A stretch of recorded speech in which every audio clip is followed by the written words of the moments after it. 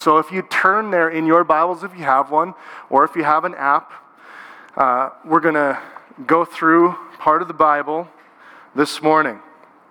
We're in the book of James. And I don't know about the professional thing, but yeah, we got some words about finances today. It seemed that it was interesting when we met as elders and Dave said, I need to do an update, and can I do it in the next couple of weeks? I said, well, we've got a passage that's talking about finances. Why don't we do it then? If you're new to Urban Grace, we don't preach on this text every week and every time there are finances, and actually we have a habit of going through books of the Bible, and it's a good thing too, because I would have skipped this if I had kind of the choice, because it's not an easy word. It's not a Merry Christmas theme, and I'll show you that by reading it out loud here. For those of you who are heading into Christmas shopping, this is a wonderful way to send you off into the mall. If you don't have a Bible, go ahead and raise your hand, and one of our ushers would love to bring you a Bible. And for the rest of us, let me read it. It's in James chapter 5, verses 1 to 6. It's near the very end of your Bible, if you're unaware. So here we go. Seatbelts on, please. Come now, you rich, weep and howl for the miseries that are coming upon you. Your riches have rotted, and your garments are moth-eaten. Your gold and silver have corroded, and their corrosion will be evidence against you and will eat your flesh like fire. You have laid up treasure in the last days.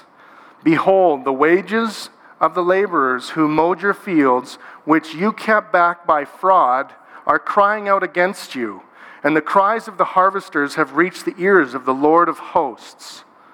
You have lived on the earth in luxury and in self-indulgence. You have fattened your hearts in a day of slaughter. You have condemned and murdered the righteous person, and he does not resist you. I was leaving the house this morning, and Les was still reading her Bible, and she looked at me and she said, I read your text this morning. Whew. Let's pray, because I don't believe that our ears will be open to this unless God opens them.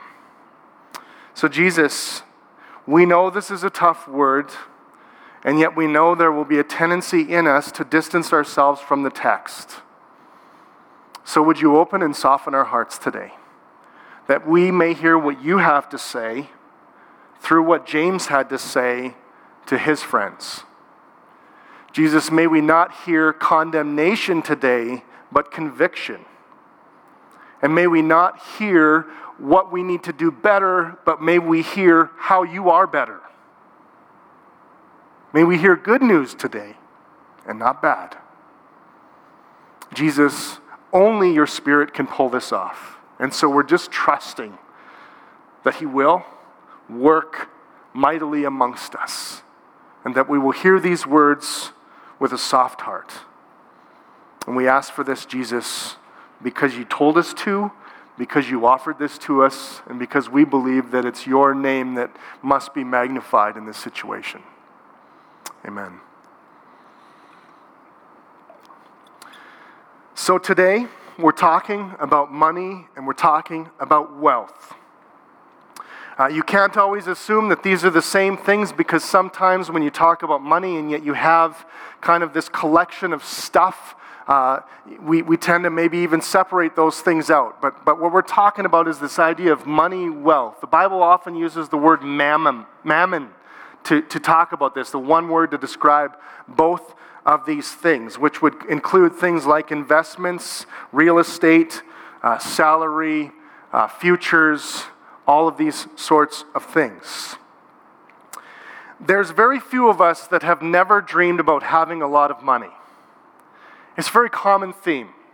When I worked as a framer in Cochrane in 2005, 2006, one of our favorite times of when we did our coffee break would always be, if you won the lottery, what would you do with it? It was a way to pass the time.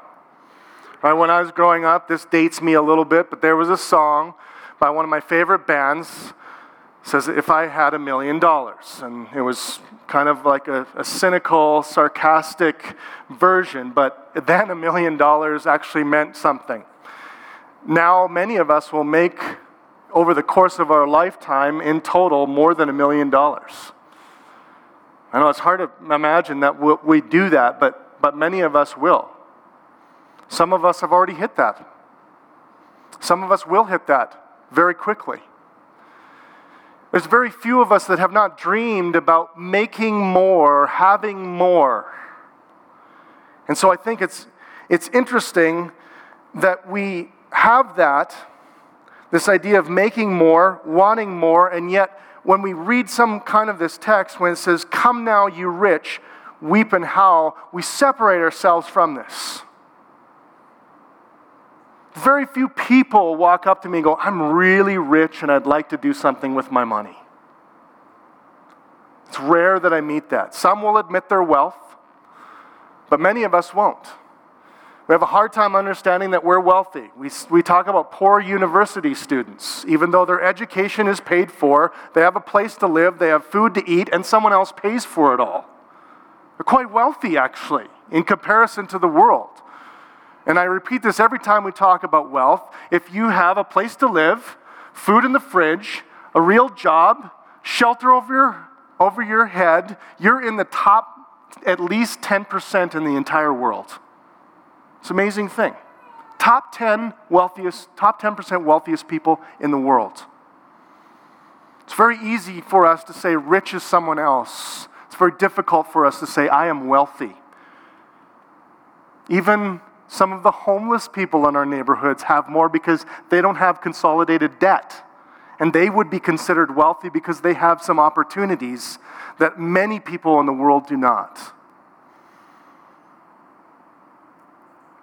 But the problem is never wealth. I don't know if you know this, but the Bible doesn't actually condemn wealth, but it regularly condemns how you deal with wealth. It does not go after rich without going after the motive behind being rich. And so this morning, what I'm hoping that you do is not simply try to distance yourself from the text. And this isn't one of those, "Yeah, get 'em, Pastor," moments. What I want us to do is just humbly sit at the feet of God's Word and just say, where is this in my life? And really, as James will get into it, this is about greed. This is about wanting more. And this is about that more never being satisfied. And it's a really weird text because if you're brand new to the book of James or even new to Christianity, these kind of texts are not isolated outside of their contexts. And so it's a very real context that's going on in the book of James. And it's a context inside of our series. Our series is called Prove It, which is, we've called it that simply because it seems like in the book of James, consistently what this writer does is he basically says, you believe that Jesus Christ is Lord and Savior and in control of everything in the world, prove it through your actions. He's not saying prove it to God, he's saying prove it to yourself. Let's see, much like you would proof something. Like you would say, this is a rubber meets the road type of book. You say you believe this, how does it show up in your actions? And so what's happening here is James is going through a lot of different areas in life. And so he begins by saying, "Come now, you rich, weep and howl." If you look to chapter 4, verse 13, you see that he had said this recently, "Come now, you who say." So it's, "Come now, you rich, weep and howl." This is the way they would talk. They would simply say, like, listen up. The hip-hop version would be yo-yo. Hear ye, hear ye. Pay attention to this. You rich, weep and howl for the miseries that are coming upon you. And what we have in this text is we don't have any good news. I don't know if you noticed that. There's nothing positive. There's no wrap-up. There's no, fade to black. There's nothing. There's just kind of like a dead end. He does not resist you. And then, be patient, therefore, brothers, until the coming of the Lord. And it kind of jumps into next week's text. And so if we're observant, we begin to see that there are basically two problems here. And I'm going to include verse 7 because I think this is a hinge verse. Ben's going to be talking about this next week as well because it's connected to his text. But in verse 7 there, the be patient therefore, brothers, is actually the good news. It's the hinge point between these two as a result of what we read in verse 6. And so it's an unusual text because sometimes you're able to just go through a text and talk through it and say, well, here's the bad part of the text and then here's the good part, but there's nothing good in here. But we are not concerned merely with preaching the Word of God. We want to preach the gospel from the Word of God. And so we want to give you the good news that Jesus is so much better. And so there's two issues. The problem, that's verses 1 through 6, the bulk of this morning. And then there's the solution, which is be patient. And so the problem, verses 5 to 6, the problem. What's the problem? Well, he's very descriptive. If you know anything about James, you know, if you've been reading through it all with James, you'll see a lot of word pictures. You'll see a lot of images there that leap off the page for James, and they're very helpful for that. All the way through, he has these great word pictures. You know, when it comes to using words, he talks about a bit in a horse's mouth, how that's what words are like, and he has these great images. And so the setting of James is basically a bunch of ex-Jewish people. So people who have grown up with Jewish culture, Jewish teaching their whole lives, who have then realized that the Messiah that was prophesied throughout the Jewish scriptures is actually Jesus Christ, who was Jewish, and he's the Messiah that they were waiting for. There was great disagreement on this. Some would say, no, Jesus was not the Jewish Messiah, and then some would say, yes, he was. That's what separates a Jew and a Christian, actually. And so they have a lot of this Jewish imagery. They have a lot of this Jewish language. And actually, this language would be very familiar to you if you were Jewish. It's throughout the Old Testament. There's always this condemnation that when people are absurdly wealthy and they're lavish in their lifestyle and they're not paying attention to the poor, that the prophets have always said, that's not what money was for. Because throughout the Old Testament scriptures, money is something given as, and Dave used this word this morning, to steward. So the way God took care of poor people was he gave money or wealth to people, and then he said to Israel, the Jewish people, distribute it and take care of the poor people. That's how he decided to take care of the poor. There was no government system. There was the church, the people who followed God. And so these Christians have been scattered through persecution. People who did not believe that Jesus was the Messiah basically persecuted them, and they showed up in various towns, and they had economic pressure come upon them. And so there were people in this town, and we find out that in this particular instance, they're wealthy landowners. This regularly happens. If you look at James chapter 1, you see this context that there's oppression that's happening. People being taken advantage of on a regular basis. People that are making money off of other people's backs. I know that never happens today, does it? No one gets wealthy off of someone else's poverty. And so they're discouraged. They're discouraged people. Hey, we believe that God is sovereign over everything, and yet we're being taken advantage of. And it's happening right under our noses, and there's nothing we can do to fight for ourselves. We can't take these people to court. We can't afford to do that. There is no system that helps with that. And so they're discouraged. And so James has a word for them to remind his believing friends of what God thinks about misuse of wealth. And that's our context. And so what are they doing? Well, there's 4 basic things that we see in the text. They hoard wealth. You have laid up treasure in the last days. I mean, there's a lot of imagery that I can't totally get into and describe in full, but they're hoarders. I don't know, everyone see the show Hoarders? Anyone watch the show Hoarders if you can stomach it? It's hard to stomach at times, isn't it? Right? Hoarders. These people are hoarding wealth. What is hoarding? It's having stuff that you can't use anymore. Right? You're collecting stuff, which is not necessarily a bad thing. Like having a house, this is not a bad thing. Having food is not a bad thing. But when you have too much food, what happens to it? It rots. That's what hoarders do. They have more than they can actually use. But instead of giving it away or not buying it, they're so addicted to having so much stuff that it becomes a disease, an addiction, so to speak.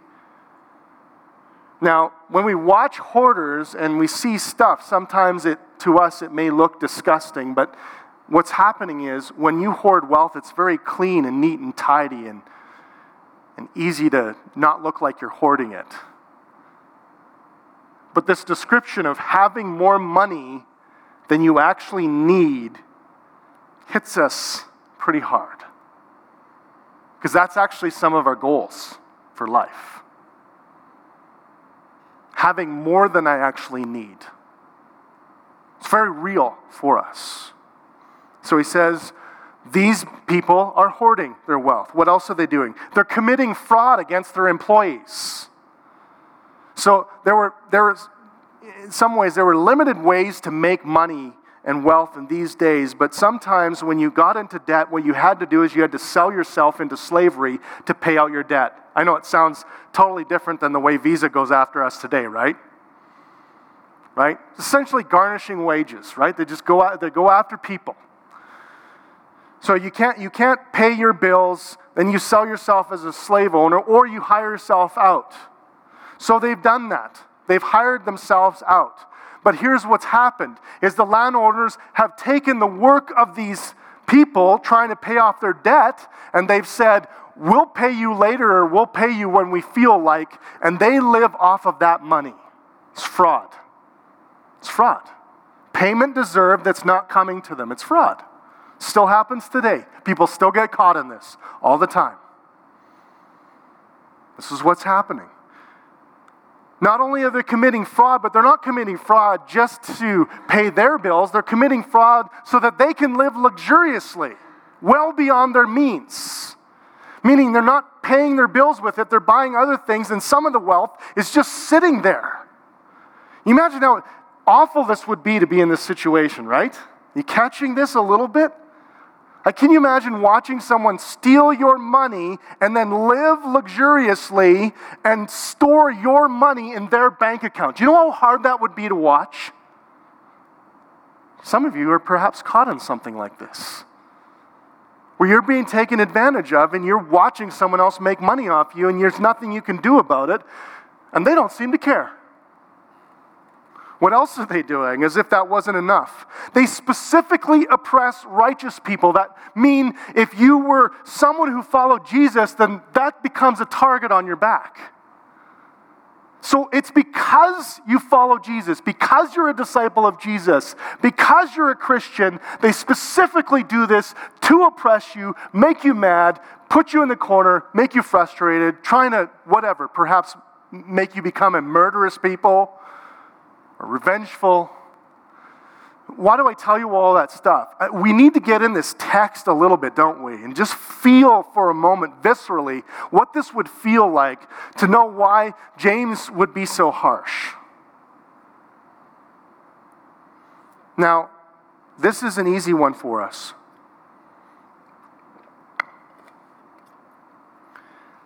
In terms of throwing rocks at corporate greed and corporate wealth, because some of you, your minds have already gone there. You're caught in the system. You're frustrated with corporate wealth. Anyone frustrated with the cost of cell phones in Canada? Anyone? Does it drive anyone crazy that it's the most expensive place to own a cell phone? And that every time I watch a Toronto Blue Jays game and I hear Rogers Centre, I feel like it's built on the backs of people who have to use cell phones? There's just something in me that's just frustrated with that. I'm like, that's not fair. Why can I go to India or anywhere in the world and pay like a tenth of the cost for this, but because I live in Canada and we have more cell phone towers than anywhere else, we have to pay more? It doesn't make sense to me. And there's part of me that rails against corporate cheese and greed. And tempts me to go, I don't care if they get ripped off by me. They've made so much money. It's greedy pigs. It's easy for us to sit here and say, yes, finally, a pastor who's had enough courage to get up there and rail against Rogers. I'm not here to do that. And I'll tell you why. Later. Got to hang in there for a bit. But as James goes through, what does he say? So there's 4 things that we see in the text that the rich are doing. And there's 4 things then that James says happen to this wealth. Because it looks so good. The reality is, I'm actually a little bit envious of that. I'm covetous of that wealth. I think a little too more than I'd like to admit that I would like some of that wealth. That if I just had enough money to invest, I would do it differently, but still make myself a pretty penny. I don't like admitting those kind of things. And so what does James say? Your riches have rotted. This is, by the way, when he's kind of talking to corporate greed, but he's also kind of talking to the people. Your riches have rotted and your garments are moth-eaten. They don't last. That's what he's saying. Your riches have rotted. Some are like, okay, that's talking about agriculture. And we all know that if all of your wealth is in agricultural industry, then technically it can rot. I don't think that's the case. I think it's much broader than that. And the way the Bible describes wealth all the time in the Bible is that it rots. Meaning it does not ever, ever last. It fades. It passes hands. It gets taken away. How many movies do we know of stories where someone became very wealthy and then very poor? The story of Job is about a very wealthy man who had everything taken away and then brought back again. What else does he say? Gold and silver corrode. I had a conversation with a friend of mine who's much better with metals because he actually went to school for this. I went to people's school called Bible College. So I have to ask about things like, can gold and silver actually corrode? And some of you are like, oh, brother, why is Trevor talking about this? I don't know why I'm talking about this, but I do know this. Gold doesn't corrode, nor does silver. So why does James use that? Because he said, the most precious thing that you can imagine, that you think is untouchable, will fade away. That's what he's saying. Gold doesn't corrode. Yeah, but you can't take it with you. When you die, it fades away, it gets lost, it gets stolen, it gets buried. What else does he say? Their corrosion will be evidence against you and will eat your flesh like fire. It's like this wealth is like a little attorney that will show up on Judgment Day and provide evidence for judgment. It's like, will the defense, call the next witness to the stand, and there's gold and silver, like, we're here. We're here to prove that this doesn't last forever. That's kind of the imagery given there, a little mix up with the images, and will actually eat away at you, like eat your flesh like fire, like it'll just kind of, like in a forest, how a forest fire just kind of eats away at the forest. That's how he would describe it, even though it's technically burning. That's what he's kind of saying here. Moth-eaten garments, again. It's constantly destructing. It doesn't last. I actually have come to really appreciate high-quality clothes in the last couple of years. But I'm still amazed that there is a shelf life on every pair of pants and every shirt. I watch American Pickers at times. It's very interesting to me. It's like a 30-year-old jacket is like getting pretty close to like the end of its life. That's what he's saying. At some point, this stuff just disintegrates. Again, there's this double whammy here. Not only will wealth actually not live for forever, but it will act as evidence against us. You're like, wow, this is a great Christmas message, Trev. I know. Isn't it wonderful? Deck the halls. This is why we preach through books of the Bible and don't just choose subjects for particular days. But one of the commentators of this, John Calvin, basically said, but this wasn't a message just to corporate greed. That just in case someone who didn't believe in God opened it up and said, oh, this is about me. It wasn't written to those people. It was written to the Christians who were suffering in this.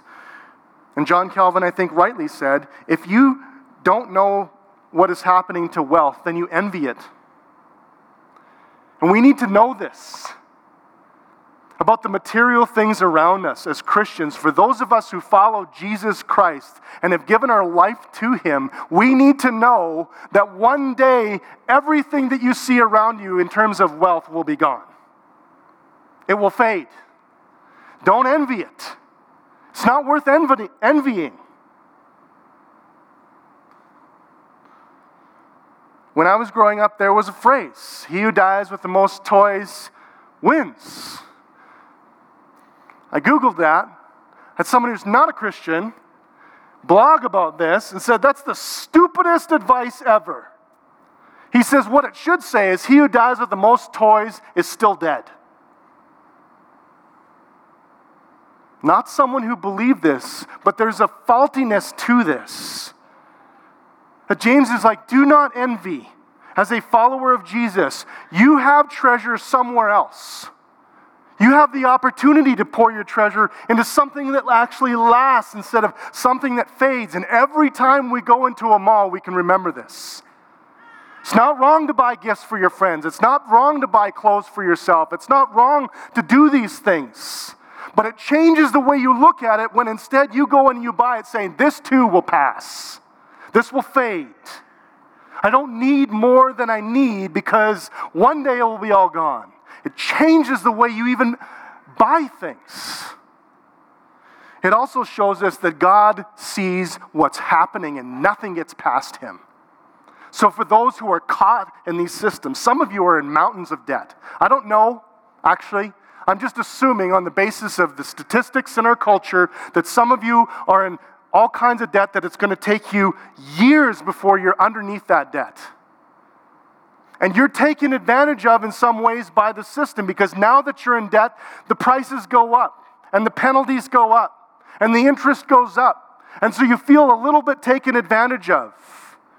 And here's what James would say to you. Don't worry, God sees everything. Nothing gets past Him. He makes right every wrong. That's an encouragement when we feel discouraged about our situation. God promises to avenge throughout the story of God. You see this over and over and over again. He avenges the cries of those who are helpless. Even in the book of James, he talks about widows and orphans, the people that are marginalized in society. He says, those are the people who have my heart. Specifically, because when no one else will fight for them, I will. I see those people. I love those people. But actually, sometimes he wants people who have money to then take care of them. That's what stewardship is. You know what a steward is? Steward is someone that's put in trust of someone else's money. Right? You bank maybe with a trust company. A trust company is a company that takes your money and invests it for you and makes money for you. If your trust company takes your money and says, woohoo, shopping spree, you say, you go to jail. And yet, we are called stewards of God's money. Same thing. And this is why the Bible is okay to say some of you are stealing from God because you think the money that's been given to you is your money. And God actually says, no, it isn't. It's mine. I just entrust you with it so that you can do something with it, like take care of the poor, like take care of the marginalized, like take care of your family, like take care of those in need. And when we don't do that, essentially how the Bible describes it, not me, is that we're stealing from God. As one of the prophets of the Bible said, you're stealing, you're breaking into God's house and you're stealing from him when you don't take care of the poor. Now, that's an amazing way of looking at things, because I guarantee you that is not the message of Christmas.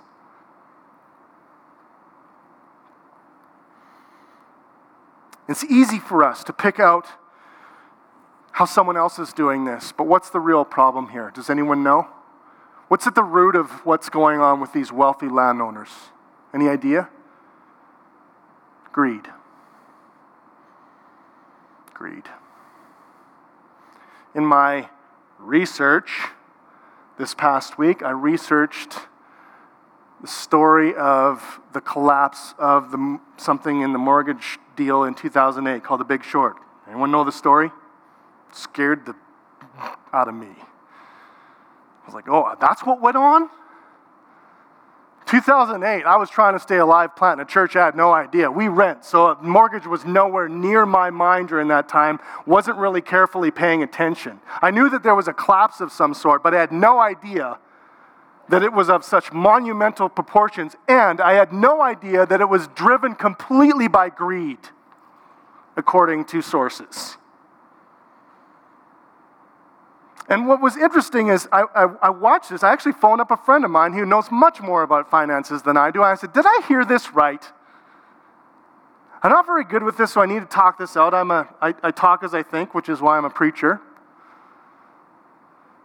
I said, did I hear this right, that this is basically boils down to banks weren't making enough off my $14.95 per month fee and they had to make more? Yes, was the answer. Stunned me. What stunned me more is at the end of this story, nothing changed. Banks are still doing it. The people who caught banks doing it were, in some ways, just as greedy as the banks were. That's what was so ironic about this whole story. They were caught in this. There was no moral superiority to be given. Why? Because we all are greedy. That's why. We're greedy. Let's just say it out loud. We desire things that we don't have. We want more and more and more. I don't know if you struggle with this, but this is my biggest struggle in my life. I hate admitting this. It is actually embarrassing for me. But I know Jesus is asking me to share this. Greed crouches at my door like a lion ready to overtake me at any time. You say, well, you don't have a lot of stuff. You don't even own a home. You know, look at this minivan. You might not see that it looks greedy, but I say, yeah, but it crouches at my door and just waits to overtake me.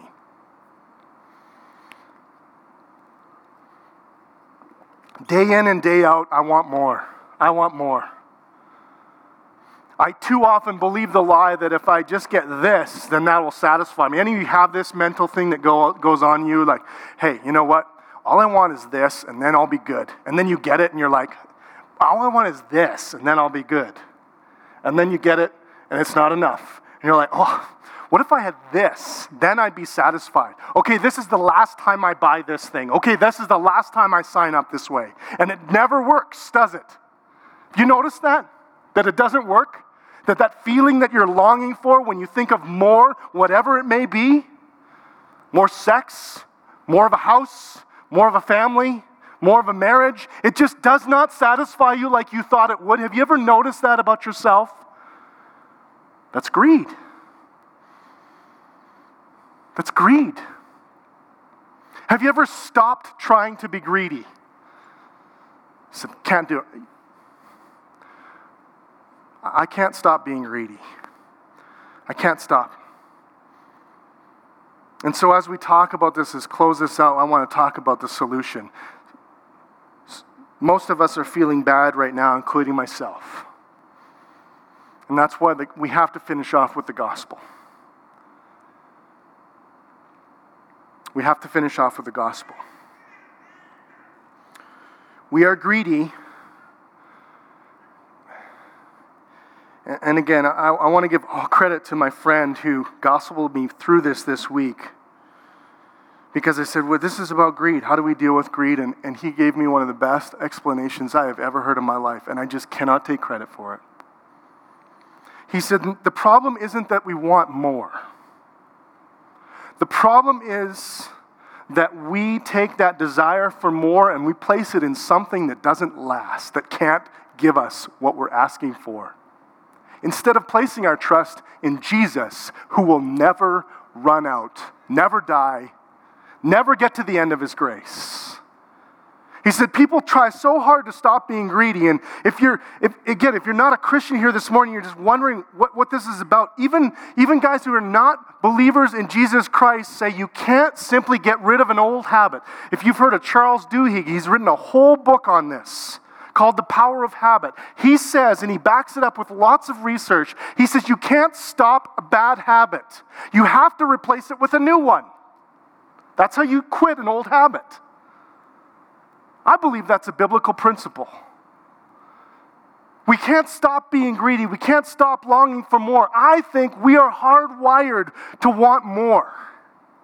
That's where that comes from. That's not a bad thing. The problem is when you believe the lie that the people in the text were believing, which is this will last for forever. This will bring me pleasure for a long time.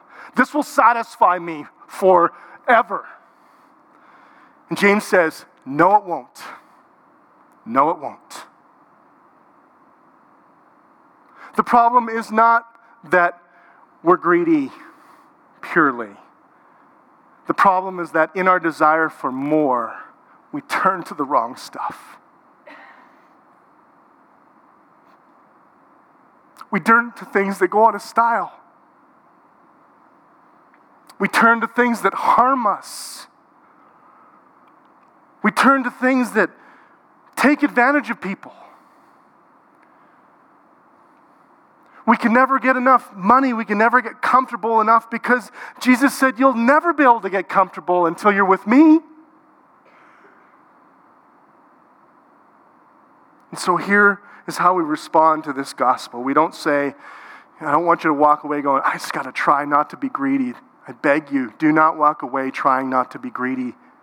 Or if you do, you'll be proving that it just won't work. Here's what we can do.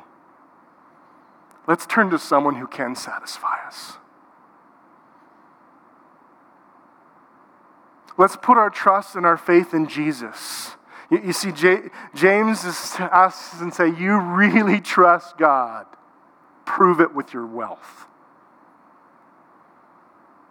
You really believe that I am everything to you.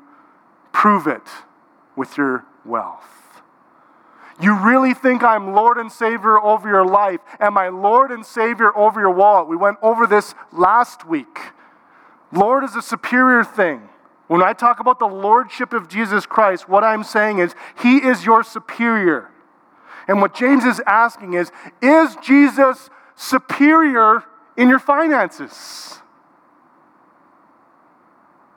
But he's not saying it in a condemnation way. He's saying, why not? Can't you see? Can't you see it's not actually worth it? Can't you see that these things fade? Can't you see that greed gets such a deep hold of our hearts that we can't even see this in our own lives sometimes, and we just point to other people? I can spot the greed a mile away in someone else's life. I'm an expert at spotting sin in someone else. It's me that's the hard one to see.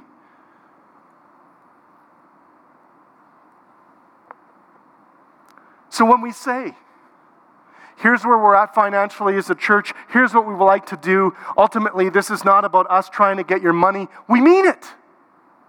Because there's something here that Jesus says, by giving money away, you begin to release that greed hold on our hearts and instead trust in a better treasure. This is what this is about. I asked my financial advisor, I said, how much should I tithe? He said, you should notice. It should make a difference in the way you live. And then you'll know. Some of us have got, I should give 10%. Actually, if you actually look at that in your Bible, you will see that 10% is kind of the first tithe. It was 10% that was given for a party fund so that when Israel got together, they could celebrate. But then there was also a harvest fund that was to help out the priests. And then there was also free will offerings. And if you actually look at the percentages, it came to 33%. 33% of their income was dedicated to God's work. Why did he do that? Because he wanted 33%? No, because by doing this, they either trusted that God would provide for them, or they would hoard. So we're not asking for 10%. We're saying, how much does Jesus want you to have, and how much does he want you to return? That's what we're saying. This is where we eat as a family, from this particular place. But as you well know, this isn't simply so we hoard it. That was an actual discussion as elders. If we keep our money and don't give it away, what are we doing? We're hoarding the resources that Jesus has given us to steward. We're behind budget. Some of that's because we live in a tough economy. But if I can cut it to you straight, some of you are disobedient. That's why. So why do we give that money?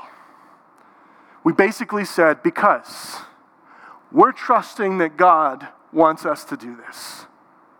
We're trusting that he will make ends meet. We're trusting that whatever comes in will be whatever comes in.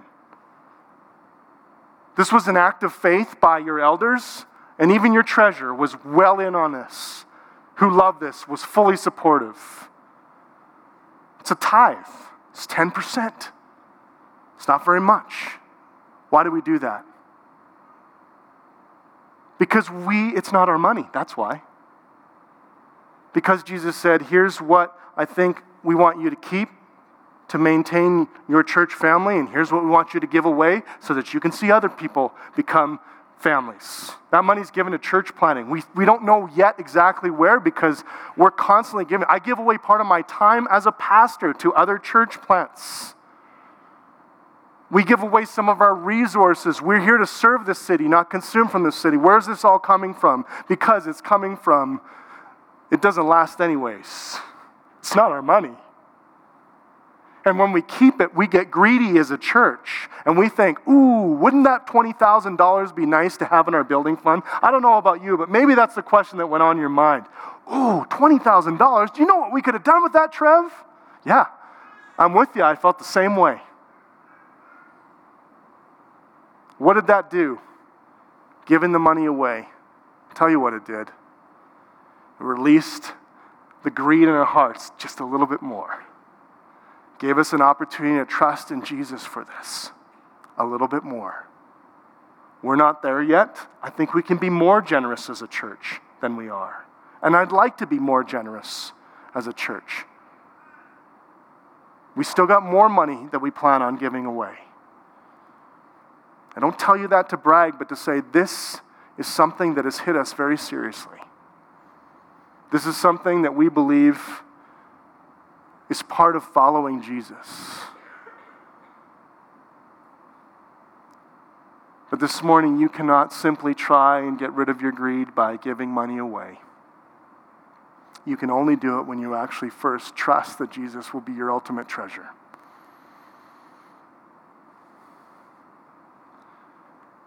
And so how do you hang in there? How do you deal with this? This is why I say verse 7. The very last thing. What does he say? His advice? Be patient, therefore, brothers and sisters, because Jesus is coming back. I love that. It's the last word on this. Be patient. It's going to feel tough. You're going to feel stretched. You're going to go without some things that you'd like to have. So be patient, brothers. Jesus is coming back. This is going to happen. You can do this because of what Jesus has done. But here, what he asks us to give up does not compare to what he offers to us, which is eternity with him. Do you know why it's called eternity? You know why heaven is described as eternal? Anyone think about this? Why is it called eternal? Because that's how long it's going to take for Jesus to show us how great he is. That's why. It's going to take forever, literally this time. Not figuratively, literally forever, for him to show how good he is. And there's coming a day, friends, for those who trust and believe in Jesus Christ, when we will look back on our life on earth, and we will say, why were we satisfied with so little? Why did we not trust Jesus then? We could have had so much of what Jesus wanted to offer us. C.S. Lewis had a famous quote. You can't use it too often because it's so good and you can almost use it in every message. But here's the quote. Put it up for Wyatt to put up. He said this: if we consider the unblushing promises of reward and the staggering nature of the rewards promised in the gospel, it would seem that our Lord finds our desires not too strong, but too weak. We are half-hearted creatures, fooling about with drink and sex and ambition when infinite joy is offered to us. Like an ignorant child who wants to go on making mud pies in a slum because he cannot imagine what is meant by the offer of a holiday at the sea, we are far too easily pleased. That's what James is saying. He's not saying don't get wealthy. He's saying don't settle for enormous wealth when you can have Jesus. Why would you do that? That's how I'm pleading with you. Not to give money to the church, not to give away all your money, not to stop buying things, but stop settling for something that will not satisfy you, no matter how hard you try. Instead, choose Jesus. And while it gets tough, be patient. He's coming back. I'll invite the band to come up. Hard word going into the Christmas season, right? But perfect, isn't it? There's an opportunity for us to respond. And we actually, what we try to do is we try to put, go ahead, come behind me, Ashley. Put this down. What we try to do is put God's word at the front end of our message, our front end of our service, and then we put our response at the end. And so as we sing, this is a chance for us to respond. And one of the ways we respond is, yes, to give of our tithes of offerings. We put this at the response end. Why? Because we think this is actually an act of worship that can happen. But we don't just have giving gifts. We have something called communion. We call it the Lord's table. We call it the Lord's Supper. You can call it Eucharist. These are all the right words. What is it? It's a symbolic meal that reminds you, guess what? Jesus did not tithe his grace to you. He did not give a portion of himself to us. He gave everything. He gave his entire life to us. That's what's symbolized here. The bread symbolizes God did not say, I'm going to give you a portion of my spirit. I'm going to give you part of who I am. He said, I'm going to give you everything that I have. My Holy Spirit to you. My Son whom I love. But I won't just give them to you to be an example. I will give them to you to pay a price so that I can buy you back, so that you can receive the treasure that I have for you. That's symbolized in the cup. It's red because it's helpful for us to be reminded that God did not send his Son just for free. It came at a cost. It's just that he paid that cost. The enormous cost for you to have that treasure was a check written by God called his Son, Jesus Christ. And it's his blood that was shed, and that check is signed in blood for you and for me. And so this is our opportunity to do a couple things, to respond by repenting. Repentance is turning from our way and saying, Jesus, I have been disobedient. I've said I followed you with my wallet, but I haven't. I am sorry. Forgive me. Help me make a plan to move forward.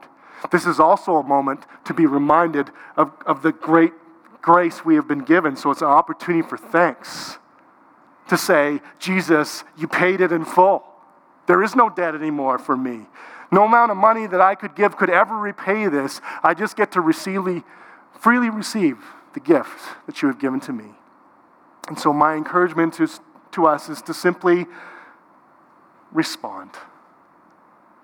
Listen carefully to what Jesus, through his Spirit, is telling you this morning, to the ways he's asking you to repent, but also the ways in which you can thank him for what he has given to you and me.